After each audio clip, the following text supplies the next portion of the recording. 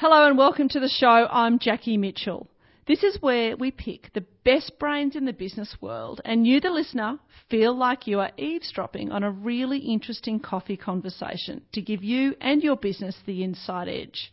We take a look into the business mindsets of leaders and brands and probe into how they think, feel, learn, manage teams and themselves. We love sharing the knowledge and serve brain food to keep your business mind healthy. To continue the conversation, you can connect with me on LinkedIn, Instagram, Twitter and Facebook. So, while our first guest settles in, orders their coffee, grab yourself one and we'll be right back after this. Welcome back. Our next guest is a former Washington DC news correspondent, humanitarian aid worker and communications specialist. She was a TV news reporter covering major news events for Al Jazeera English, the Pentagon Channel, the Seven Network and Reuters, including the US presidential election and Hurricane Katrina. She then became a media officer for an international aid organisation.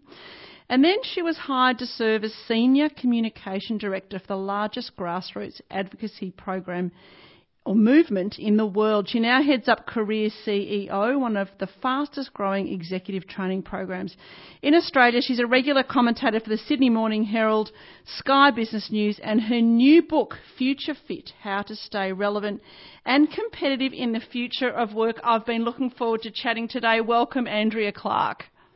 Thanks, Jackie. That all sounds very serious, doesn't it? It does. Well, you know, I was looking at it and go, how do I edit this? And I just thought it's too good not to talk about, you know. Thanks. That's kind. Yeah. No, well, I think it's true. And I think in Australia particularly, and with your international experience, I don't know if you'll agree or disagree, but Australian business people aren't so great at telling everyone the facts. You know, they think it's, you know, tall poppy or big noting themselves or something. And I think, look, if you've got the runs on the board, share it.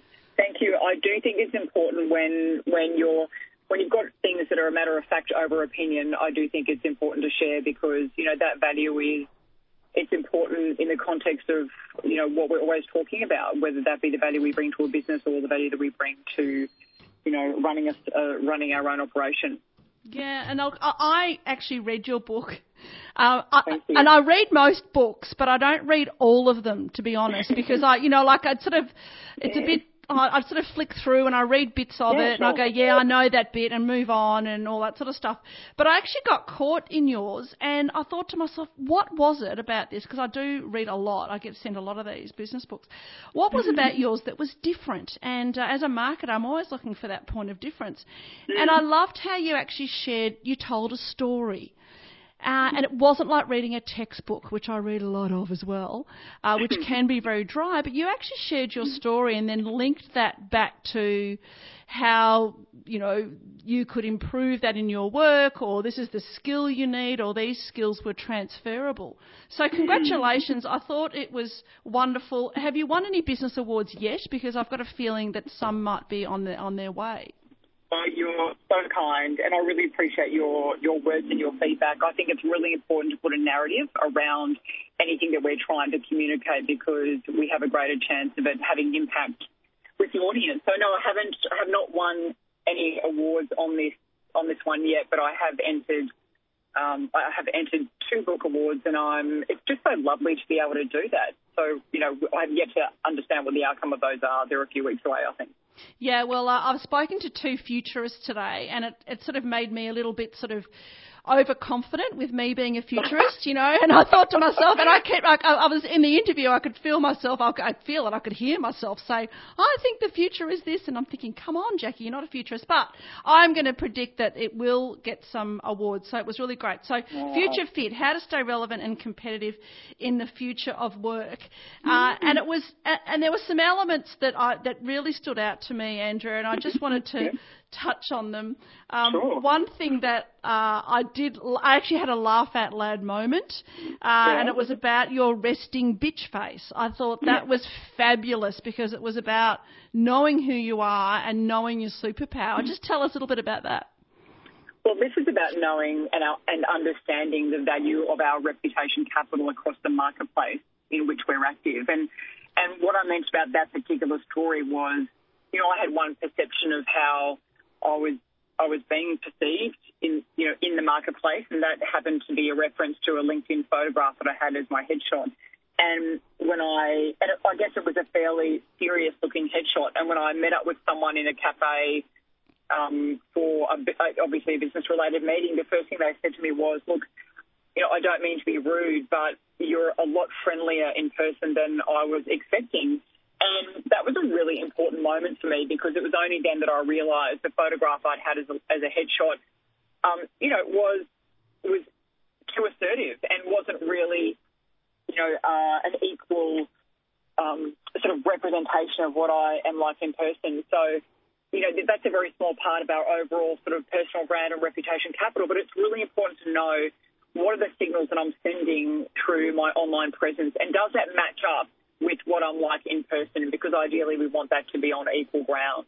Yeah, and you also used that to your advantage in the story when you were in Baghdad, I think it was, when you said you used your best resting bitch face to express that you were not happy or trying to get something, or trying to look tough, I think you were trying to be. Yeah, that's right. It was at the moment that I was coming through customs in the Baghdad airport, and I engaged my resting bitch face as a defence mechanism, because it was an incredibly serious situation, and I wanted to look like I was tough enough to get through the airport without anyone messing with me, and sort of give that impression off. So that was sort of the relevance of that particular story. And look, I really like that self-awareness and using your weapons, and leading on to personal branding. I mean, you do spend a lot of time on that.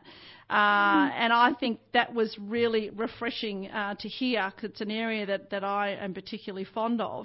And you talk about distilling who you are, if you were to own a word, or as I called the jus of you. I think I was inspired after MasterChef, but sort of understanding, what values do you have, but not only about you, it's about what's relevant to your customers. So it's that inside out, outside in thinking. So I really enjoyed that, and I really liked the candid, credible and conversational as three sort of areas that you tick. You tick. Is it candid? Tick. Is it credible? Tick.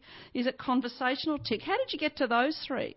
I love that you described that as a view of you. I love that. It's really terrific. And this is such an important part of understanding our value, in our community. And what I love about this is it's such a great opportunity for all of us to take control of how we want to be remembered in the workplace, and what we bring, the value that we bring to the workplace. So for me, this is about understanding how we're truly unique in the business, and how we're truly unique across an industry, but also how we articulate that value, because we're all so very good at advocating for others and at PRing others when it comes to getting promotions and getting, tasks done and new projects. But often the gap that I see in my practice is we don't have that ability when it comes to ourselves. So I really love people to examine, how am I truly unique, in myself, and how would I describe that in a candid, conversational way when I'm talking to people, because it's really important for us all to set that intention with people around us, because if someone's going to be advocating for us when we are not in the room, then what do we want that to sound like? What do we want people saying about us when we're not in the room? Exactly. And I also loved your background as a journalist, really came through, and it was really, it was so insightful, and there's so many tips about being trained as a journalist. I've worked in media, but not as a journalist, but I've worked with some amazing journalists and have learnt a lot through them. And it was really nice for you to actually share that experience firsthand and then apply that to business life. And another area that I really liked was silence and pauses are like white space in design. That was brilliant. Yeah. Well, I think our use of language, to speak with authority and to communicate with impact means understanding our vocal techniques, our use of language and our body language. And when it comes to use of language, it's very easy to downplay our expertise before we even get onto the content in a conversation. So we need to figure out, what are the words that we're using, those tentative expressions and those self-diminishing qualifiers that undermine our authority in that moment. And as you just mentioned, those are words that are as simple as, I'm just here because of this. And it's also about understanding how powerful silence is, and how when we embrace silence and pause, we can draw more attention to a subject or an initiative or a pitch that we want to get across the line. Yeah, if you look at the great entertainers in the history of the world, they understand that. If they're in a stadium, in an arena, and wanting to have all, 100,000 people eating out of their hands, they know exactly how to manage that. And that's business people. We all have to speak at some point, whether it's speaking in front of a team, whether it's speaking at a seminar or conference, pitching for business. There's so many ways that we can do that. So understanding those techniques can be a real game changer, can't it? Oh, completely. This is about having presence, and part of having presence is understanding that you can have more influence when you by staying silent and by only speaking up when it's relevant. If, say, for example, you're around a boardroom table. But to draw attention and to command presence, means being comfortable in that space and means being comfortable with the content. So in many contexts, that means knowing when to pause for a few seconds, knowing when to wait for an audience to settle down before you open a keynote. And it means just understanding, reading the room and making sure that you're signalling that natural composure. Yeah, and I also liked your not learning is the new stupid. Well, I have being busy is the new stupid, but I sort of think it's a sort of very similar thing.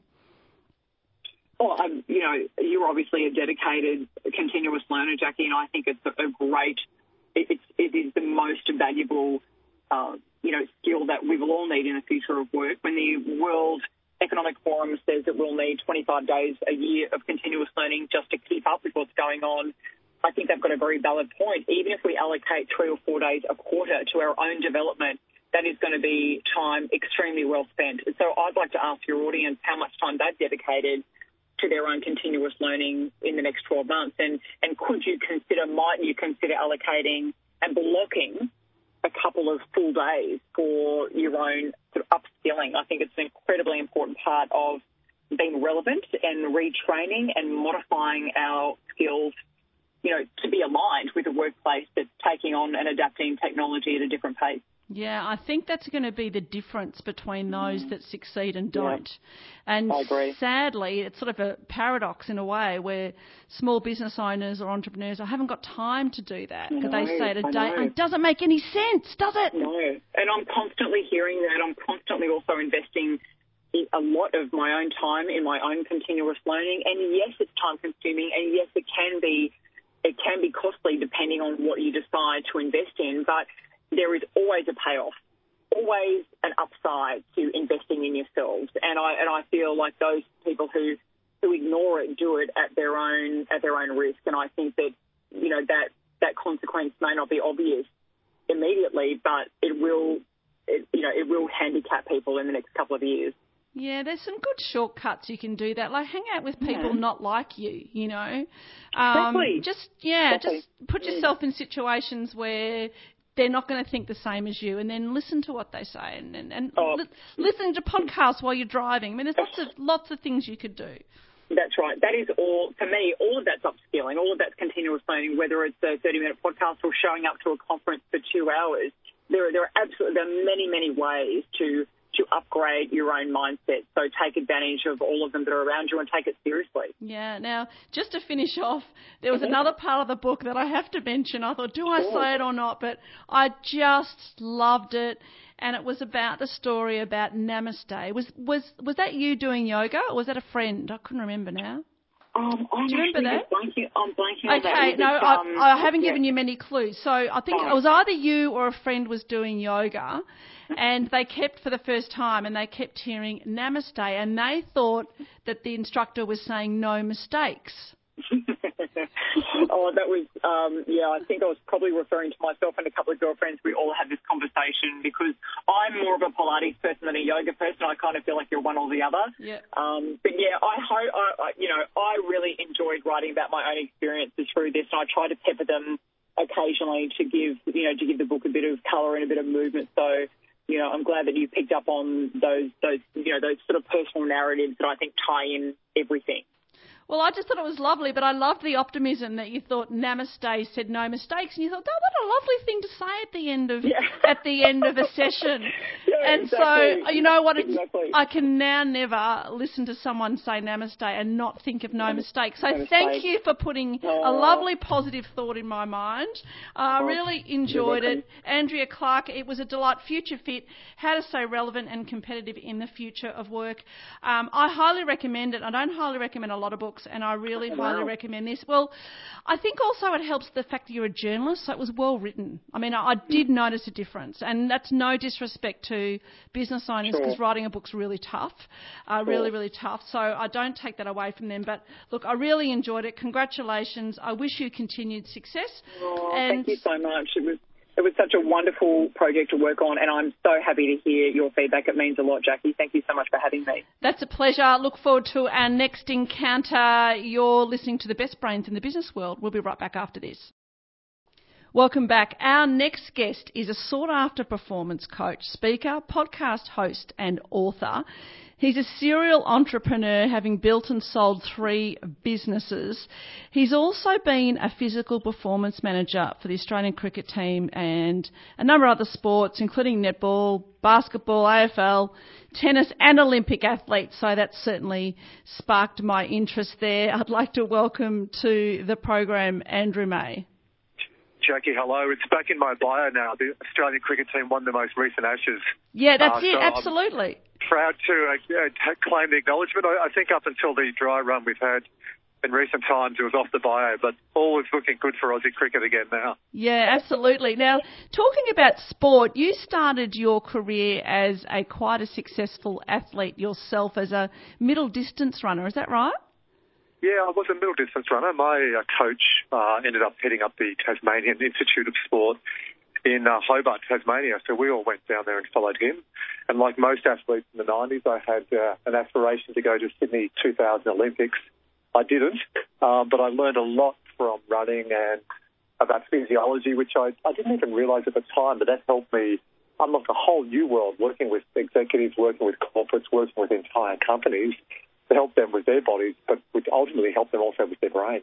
Yeah, well, it starts with the brain, doesn't it, and the body second. I think maybe we've been a little bit upside down with focusing on the body first and then the brain, and I think if you can actually... The brain's the computer of our body and it controls so much and we don't understand it enough. So I was really pleased to see you focus on that. But just on sport, Andrew, one of my areas of interest, and those that listen to this program regularly know that I bang on about it, but I started my career in sport, in tennis, and I've always said that sport can teach business so much more, and there seems this huge disconnect between the two. And I was so pleased in reading your book and reading about your background that you've actually married the two quite well. So just quickly, what can sport teach business owners and entrepreneurs? So look, I'm happy to bang on with you any day. Great. But let's talk about what it can teach and then quickly what it can't teach. We'll start with the reverse. When you get the athlete, the footballer, who stands up in front of the audience and says, look, I kicked the winning goal and that's how you perform here in business, audiences are and should be very sceptical. Or, you know, I won an Olympic gold medal, athlete says in the pool, and I'm going to teach you how to do business. That's not really what we teach, because some athletes are so good they have this unconscious competence. They don't know what they know. But focusing on what sport can teach businesses, look, I just look at my kids now and they're playing sport, and I think it's not about the sport, it's the life skills, it's communication, it's teamwork, it's setting a goal and actually working towards something, and even if you don't achieve it, it's reassessing that goal and striving to continue to compete. So look, like you, Jackie, coming from a background in sport, I just think it's such a good entree into life skills, and we see a lot of people now who don't have those skills come into the workforce. They've maybe grown up with an iPad or, you know, gaming, and they've got wonderful skills around technology and computer programming, but they don't know how to work with people. And I think sport fundamentally teaches you how to get on with other people, but also healthy conflict. Like when I was in AFL, it's openly known that every year 15% of your roster is cut, meaning you move on, transition to 15% of your roster. So it's pretty ruthless. In Aussie rules now in rugby league at the professional level, if a coach has 4 or 5 losses on the trot, there's a board meeting and they say, you know, are we going to allow this guy or this girl to keep her job? So it's pretty ruthless, and I think sport just teaches a lot of resilience and teaches people to perform in pressure. Andrew May, thanks so much for your precious time, and I look forward to our next encounter. We'll be right back after this. Welcome back. Our next guest is a best-selling author, speaker and award-winning entrepreneur dedicated to helping women rise. She's a sought-after media commentator and author, as I said, of 2 best-selling books, Getting Real About Having It All and Lead Like a Woman. I have great delight in welcoming MEGAN Della-CAMINA. Hi, MEGAN. Hey, Jackie, how are you? Good, thank you. Thank you for asking. Now, your new book, Simple, Soulful, Sacred, and I've noticed now, I'm obviously chatting with you on a business show, that your book is getting quite a bit of traction in the business sector. Why do you think that is? Yeah, it's been really interesting. Look, I mean, the book is very broad, and it's really looking at how we're redefining womanhood and success and how we show up. And I think a lot of that work is translating, a lot of those themes and messages are translating into how we do business, how we show up as leaders, how we show up as business owners. So, yeah, like it's getting a lot of interest and discussion, which I'm so happy with. Yeah, now your area, you focus a lot on women in leadership, but I did notice at the beginning of the book, which I really liked, it said everyone is welcome here, while the terminology used throughout the book is biological/gender-based, women, woman, she, her, they. Please know that everyone is welcome here. And I thought that was really great, because even if you're not a woman reading this, there is so much in there that still resonates, but a lot of men are working with women. So it sort of makes sense to cross that divide, I suppose. Yeah, look, I wanted it to be really inclusive. So I know that, the core of my work is for women, but I see a lot of men and all genders in my work, in my leadership programs, in my business coaching, and yeah, everyone gets to be part of this conversation and redefine what their life looks like, what their success looks like, and how they show up. Yeah. Now, do you think being busy is the new stupid? Oh, I love that. I haven't heard that before. Look, we need to really move away from this culture of the glorification of busy, of wearing busy as your badge of honour and worthiness. And I wouldn't necessarily call it stupid. I think it's how we've been programmed, but it's time that we find other definitions for success, that we find other terms to describe how we are. The first thing everyone always says when you ask, how are you? They say, I'm busy. Surely there's a better and more thoughtful and intentional response for how we're living our lives. Yeah, and I think awareness is a big key of it. And I noticed with your book, it says here it was written with the time-poor reader in mind, and that's what got me thinking about busy. And one of my mantras, I have mantras every year, and one of them this year for 2019 was when someone asked if I'm busy, because I always look much busier than I actually am. And everyone goes, oh, you look so busy, you look so busy. And I thought, no, I'm going to tell people I'm not busy.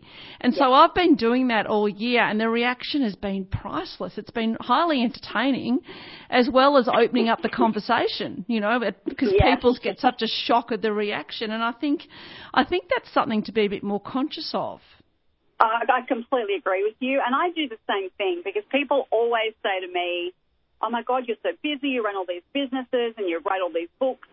And I always say to them, similar to you, I say, actually, I'm as busy as I want to be, and I have a lot of space, and I have great boundaries. So I'm actually not as busy as you think I am, very intentionally. And it does really make people pause and think about, their observations, their projections, and their own level of busyness. So, yeah, I think it's great that you do that. Yeah. Well, for the small amount that it affects, I suppose it's better than nothing. Now, I was really curious in your book as I was enjoying reading it, and there's a couple of things that stood out to me. One of them was when you were doing your PhD and you were meeting with your supervisor, and the supervisor asked you an interesting question. It was quite a defining moment. Can you quickly just share that story? Yeah, so I started my PhD after doing 2 master's degrees, and I just thought it was the next logical step. And I kept going back and forth on my dissertation with my professor who was in the US. And I was sitting down with her one day going over like my 4th iteration of my dissertation. And she said, look, this is really good. It's a good dissertation. You'll do good research. But she just looked me square in the eye and she said, why are you doing this? And I was really taken aback because, you know, she said, you're a successful author, you're here in the US doing speaking engagements, like you don't actually need a PhD. Why are you doing it? She said, what I actually think you want to do is write more books, so why don't you just go and do that? And it was a really defining moment of having that sort of intentionality that I try and run my whole life by, and it was like one of the last pieces. So, yeah, I walked away from my PhD pretty much that day, and it was such a good decision. Yeah, it was interesting. The insight that you did was about that you realised you were doing the PhD to be validated, and that resonated with me, that word validation. It's a word not used often enough, but I think it's so powerful.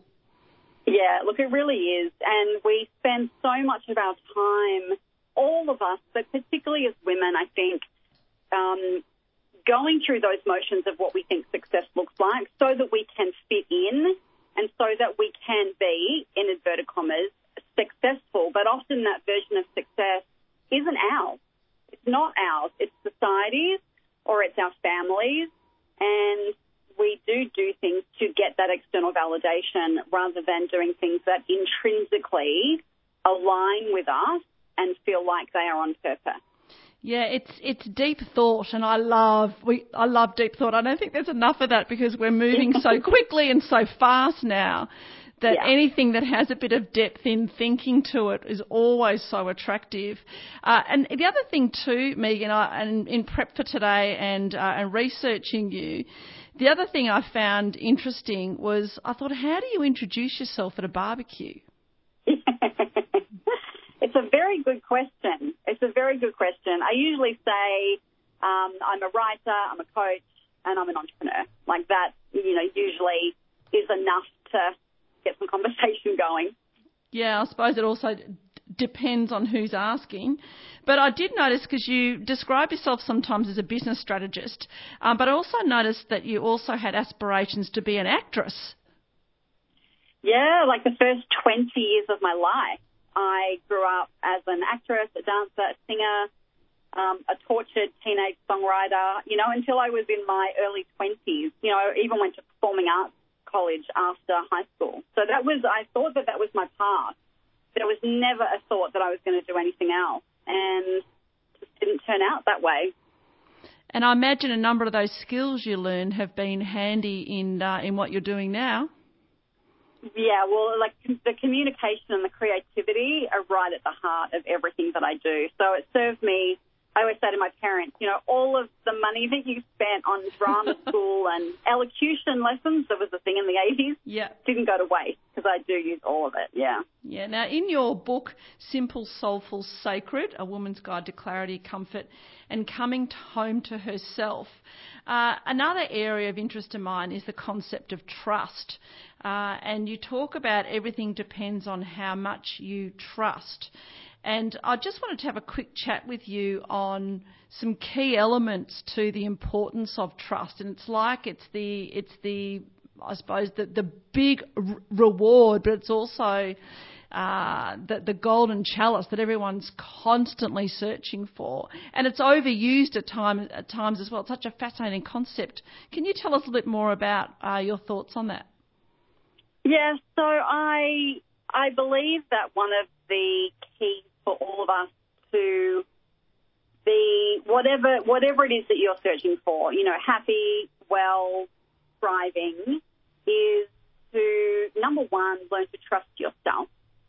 We spend so much of our time scurrying around and chasing things for that validation that we spoke about earlier, or for success, or for these external goals, and we don't listen enough to our own inner guidance.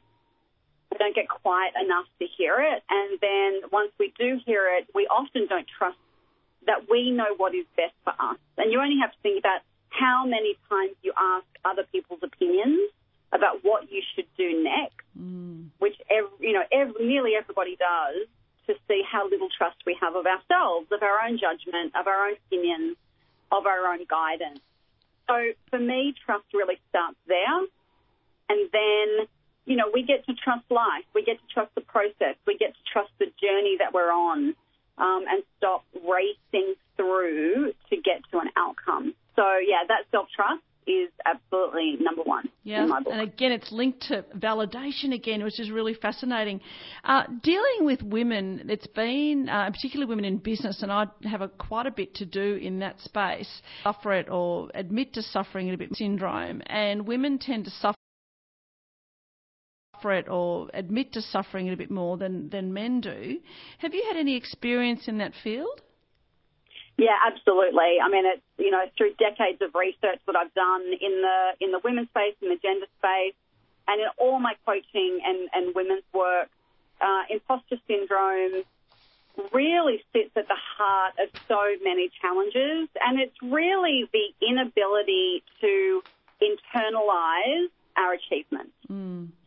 And we see that so often, and you may have experienced it, I've experienced it, where you have a big success and then 3 seconds later you're on to the next thing. And then you're on to the next thing and you're on to the next thing. And we don't stop and pause to say, hey, I just did that amazing thing. How do I acknowledge that, savor the success of that, and then embody what that means to me? Because when we can do that, we don't fall into this category of feeling like an imposter, because we haven't gone through that process. So, this is huge. I was just coaching a group of women before this interview on exactly that thing. So, it's everywhere. It is everywhere, and I think we need to talk a bit more about it. Megan, just to finish off, is there a particular philosophy or a pearl of wisdom that you'd like to share with a up-and-coming entrepreneur listening now? Up-and-coming entrepreneurs, I would say, get really clear on what you are trying to build, why you are building it, and who you are here to serve. If you can get really clear on those 3 questions and those answers for yourself and stay in alignment with that, then you're going to be really successful, and you'll be able to have the grit to keep going in your business when it gets tough, because it always does. It does. Grit and gumption. I like the 2 G words. Excellent. Megan Della-CAMINA, thank you so much for your time today, sharing your insights. Your new book, Simple, Soulful, Sacred, is a great read. And anyone interested to find a bit more about you and your ideas, they can find you on your website, megandellacamina.com, your Facebook page, you're on Instagram, Twitter, LinkedIn, you're everywhere. Thank you so much, Jackie. Such a great conversation. Yeah, really enjoyed it. To continue the conversation, don't go anywhere. We'll be right back after this. Welcome back to Taking Care of Business. Our next guest is a global thought leader on authentic leadership and storytelling and real communication. I like it. She works with high-profile leaders from around the globe, helping them become better leaders and communicators using the art of storytelling. She is a best-selling author of Ignite, Real Leadership, Real Talk, Real Results. We've got her in real lifetime, the real person here, Gabrielle Dolan. Welcome to the show. Thank you. It's good to be part of it. Lots of reels in there. Lots of reels in it. And that's a real thing at the moment, isn't it? That authenticity. Everyone's Absolutely. Craving it. Yeah, there's a lot of talk about authentic leadership, talking in a way that's more real and genuine, leaders being approachable and human. So it's a real thing at the moment. Yeah, I think we're just wanting people to be truthful, and I think as consumers particularly, we're really struggling with trying to make our way through the quagmire of BS, I think. What are your thoughts? Yeah. Well, there actually is. There's a lot of research done that we are actually in a decline of trust. So there is nations where, like you said, that there just seems to be a lot of BS going on. The whole concept of alternative facts and fake news. I mean, we didn't even speak about that 2 years ago. So there's this whole thing of we actually don't know who to trust and what to trust. So we're in an environment of natural distrust, and so whatever business you're in, you've got to realise that that's the environment you're actually operating in, and people are just craving and looking and wanting to, hear people talk and actually believe in them and trust them, and you've got to do that by being authentic and being real, not marketing spin. Yeah, it's an interesting point that you make. Do you think we've become used to distrust? Yeah, I think we have become used to distrust. I think, if you look at the political environment around the world, the likes of Trump, and just even in our own, campaign, our federal election campaign, we sort of know that half the things they're saying are lies and aren't true, but we sort of do this thing, well, they're politicians, so of course they're going to say that. Or, they're running a business and they're saying it. It's almost we just expect people to be lying. But it's, I think businesses have to realise that people are seeing that as lying, and it really affects trust. And, trust is critical when it comes to business. Yeah, so where is leadership heading based on that? Look, I think a lot of the really smart leaders are realising that this lack of trust is an issue, and for them to start to rebuild trust, we do talk about authentic leadership, but what does that mean? So I think what they're realising is that they have to be prepared to admit where they've gone wrong and genuinely admit that with genuine apologies, not like what I refer to as the plastic apology, when people go, if anyone was offended, I'm sorry they were offended, as opposed to saying, I'm sorry I offended you. So there's this, they've got to admit what they've done wrong in the past, but they've also got to talk in a way that people understand. And, I talk about the consequences of using jargon and acronyms, which seem to be the default way of language that we talk. When we talk this way in business, we actually disconnect and isolate people and actually add to the distrust. So I think leaders are realising they've got to speak in a way that's really genuine and that people engage and connect with, and not jargon and acronyms, which we don't. Yeah, look, that jargon and acronym, and I totally agree with you. And I know when I am speaking in a meeting or anything, and it's one of my introduction points that I say, look, if I do speak any jargon, please pull me up and ask me, because I'm not doing it intentionally, but sometimes it's so habitual that you just say it, and without fail, someone will say to me, Jackie, what does SME stand for? Or what does that stand for? Or what? And I'm so sorry, you're right. But it's giving them permission, because most people are not comfortable or think they're being rude if they're asking you that, or they might feel a bit stupid if they don't know, because you're assuming knowledge. So it's an enormous trap to fall into. Now, in your latest book called Real Communication, How to Be You and Lead True, which I love the title of it, you talk about this broken trust, and trust is always an area that I'm really fascinated about, and you talk about how it can be hard to rebuild, because once you lose trust and it's broken, it's really hard to rebuild. Is it impossible to rebuild, or can you rebuild it? Look, I don't think it's impossible. Well, maybe in some instances it's impossible. We even know this, in our personal relationships. If someone has deliberately betrayed our trust, it's either impossible to rebuild or it takes a long time. But what we do know, it takes a long time to rebuild trust. So, again, when it comes to business, it's critical that first of all you don't break that trust, because it takes a long time to do it. And we've seen this in the Royal Commissions and with the banking industry, that the banking industry have got a lot of work ahead of them to rebuild the trust that they had a generation ago, and they've destroyed it. Yeah, okay. So now this is your second book, Gabrielle, is that right?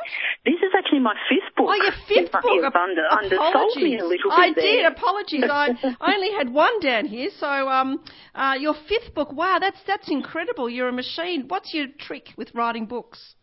Oh, this is a good trick. I don't know. You just write. But I do. It's not bad for someone. I actually failed my final year of English by 1%. So my English teacher would be as surprised as you are that I've actually written 5 books. But I think it's develop your thinking, put time aside to write, get really good editors around you that help you develop your ideas. But if you got something of value and you're passionate about it, which I was with Real Communication, because I'm really passionate about helping the business leaders change from this default language of jargon and acronyms that, disconnect and disengage, to actually speaking in a way that's real, that people get. Yeah, well, I must just go back earlier. I wasn't so much surprised as more impressed that you've written 5 books, because it's really tough, and I don't think people talk enough about how hard it is to write a book, let alone 5. So congratulations on that. But this latest book, you actually use some case studies, which I think's really useful for people to try and understand through examples, how does that relate to me, or how would that work? Could you quickly describe, say, one case study that you've got in the book? Well, maybe one of the case studies I talk about is actually the Australian cricket team with the ball tampering scandal. And if you want an example of how trust, when you lose trust, how not only how costly it can be. So I do talk about, at a Cricket Australia level, the sponsorships they lost, but also at a personal level that Smith and Warner lost, and how hard it is to rebuild it. I mean, for the first time now with the World Cup going on, you're seeing them booed constantly for everything they do. And I just think that'll last their entire career. So, I talk about stuff like that. I have spoken to a lot of people around the globe and just got some ideas about, how do they lead more authentically and how do they communicate in a way that's real. One of the case studies I love, I spoke to a woman who changed industries, and she went to a new job and she got this 10-page document, and the last page was all the acronyms that they used in the document, and she found it really hard to read. So she actually got her team to rewrite the document, not using acronyms, but using all the full words, which means they didn't need that back page, and the document was 10 pages. So it was like, we're not saving any time or saving any space using acronyms. We're actually just making it, when we don't use them, we're actually making it easier for the listener or the reader to understand. Yeah, well, it's difficult for our brain to process an acronym unless you've got an existing memory of what that acronym is, like an IBM. Absolutely. And so you're putting all the onus onto the listener to do the interpretation, and you're also making an assumption that their definition of the acronym is the same as yours. And we talked about small to medium enterprise before, so SME. But SME, 50% of the people will be thinking subject matter expert, and you can have a whole conversation about SMEs but be talking about completely different things. Yes, I remember someone using PLU once, which meant people like us, and someone thought that stood for price lookup, which apparently is something they use in retail. So there's it is, and I love your point about it's putting so much more pressure on the receiver of the communication. So as a sender, we need to be a lot more aware of how communication is being received and less focused on what we're doing in the delivery of it, if that sort of makes sense. Yeah, absolutely. As the communicator, it's your job. It's your job to help them get the message. It's actually not their job to get it. So using this default language of jargon that we don't use and using acronyms, you research for the book, I found out that acronyms came into existence during the World War to actually make it harder for the enemy to understand what was being said. I mean, the word acronym only came into existence in 1943. So we're using a default language in business that was invented to make it harder to understand the message, which just seems ridiculous, really. Yeah, so acronym is another word for code. So we're making it much more difficult. Yes, exactly. Gabrielle, why would we do that? Why would we do that? It's ridiculous. I just think there's just a lack of awareness. Again, it's become a habit, and it's about actually going, let's bring this back to our conscious awareness and saying, okay, this is actually not great for communication. I love Real Communication, How to Be You and Lead True. Gabrielle Dolan. If anyone listening wants to find out more about you, your website is gabrielledolan.com. You're on Twitter, you're on LinkedIn, and your book you can get anywhere books are sold, I'm assuming? Yeah, any online or in bookstores, anywhere it is. Wonderful. Well, I wish you continued success, and thank you very much for your precious time today. Thank you. Good to be part of it. That's the end of another stimulating show. We hope you've enjoyed eavesdropping on our conversation, picked up some tips, learned something new, or at the very least feel inspired. If you just joined us, you've missed a lot, but the podcast will be available on my social media, Jackie Mitchell. Thank you to our worldly and thought-provoking guests. We look forward to your company next Friday. In the meantime, keep taking care of your business mindset.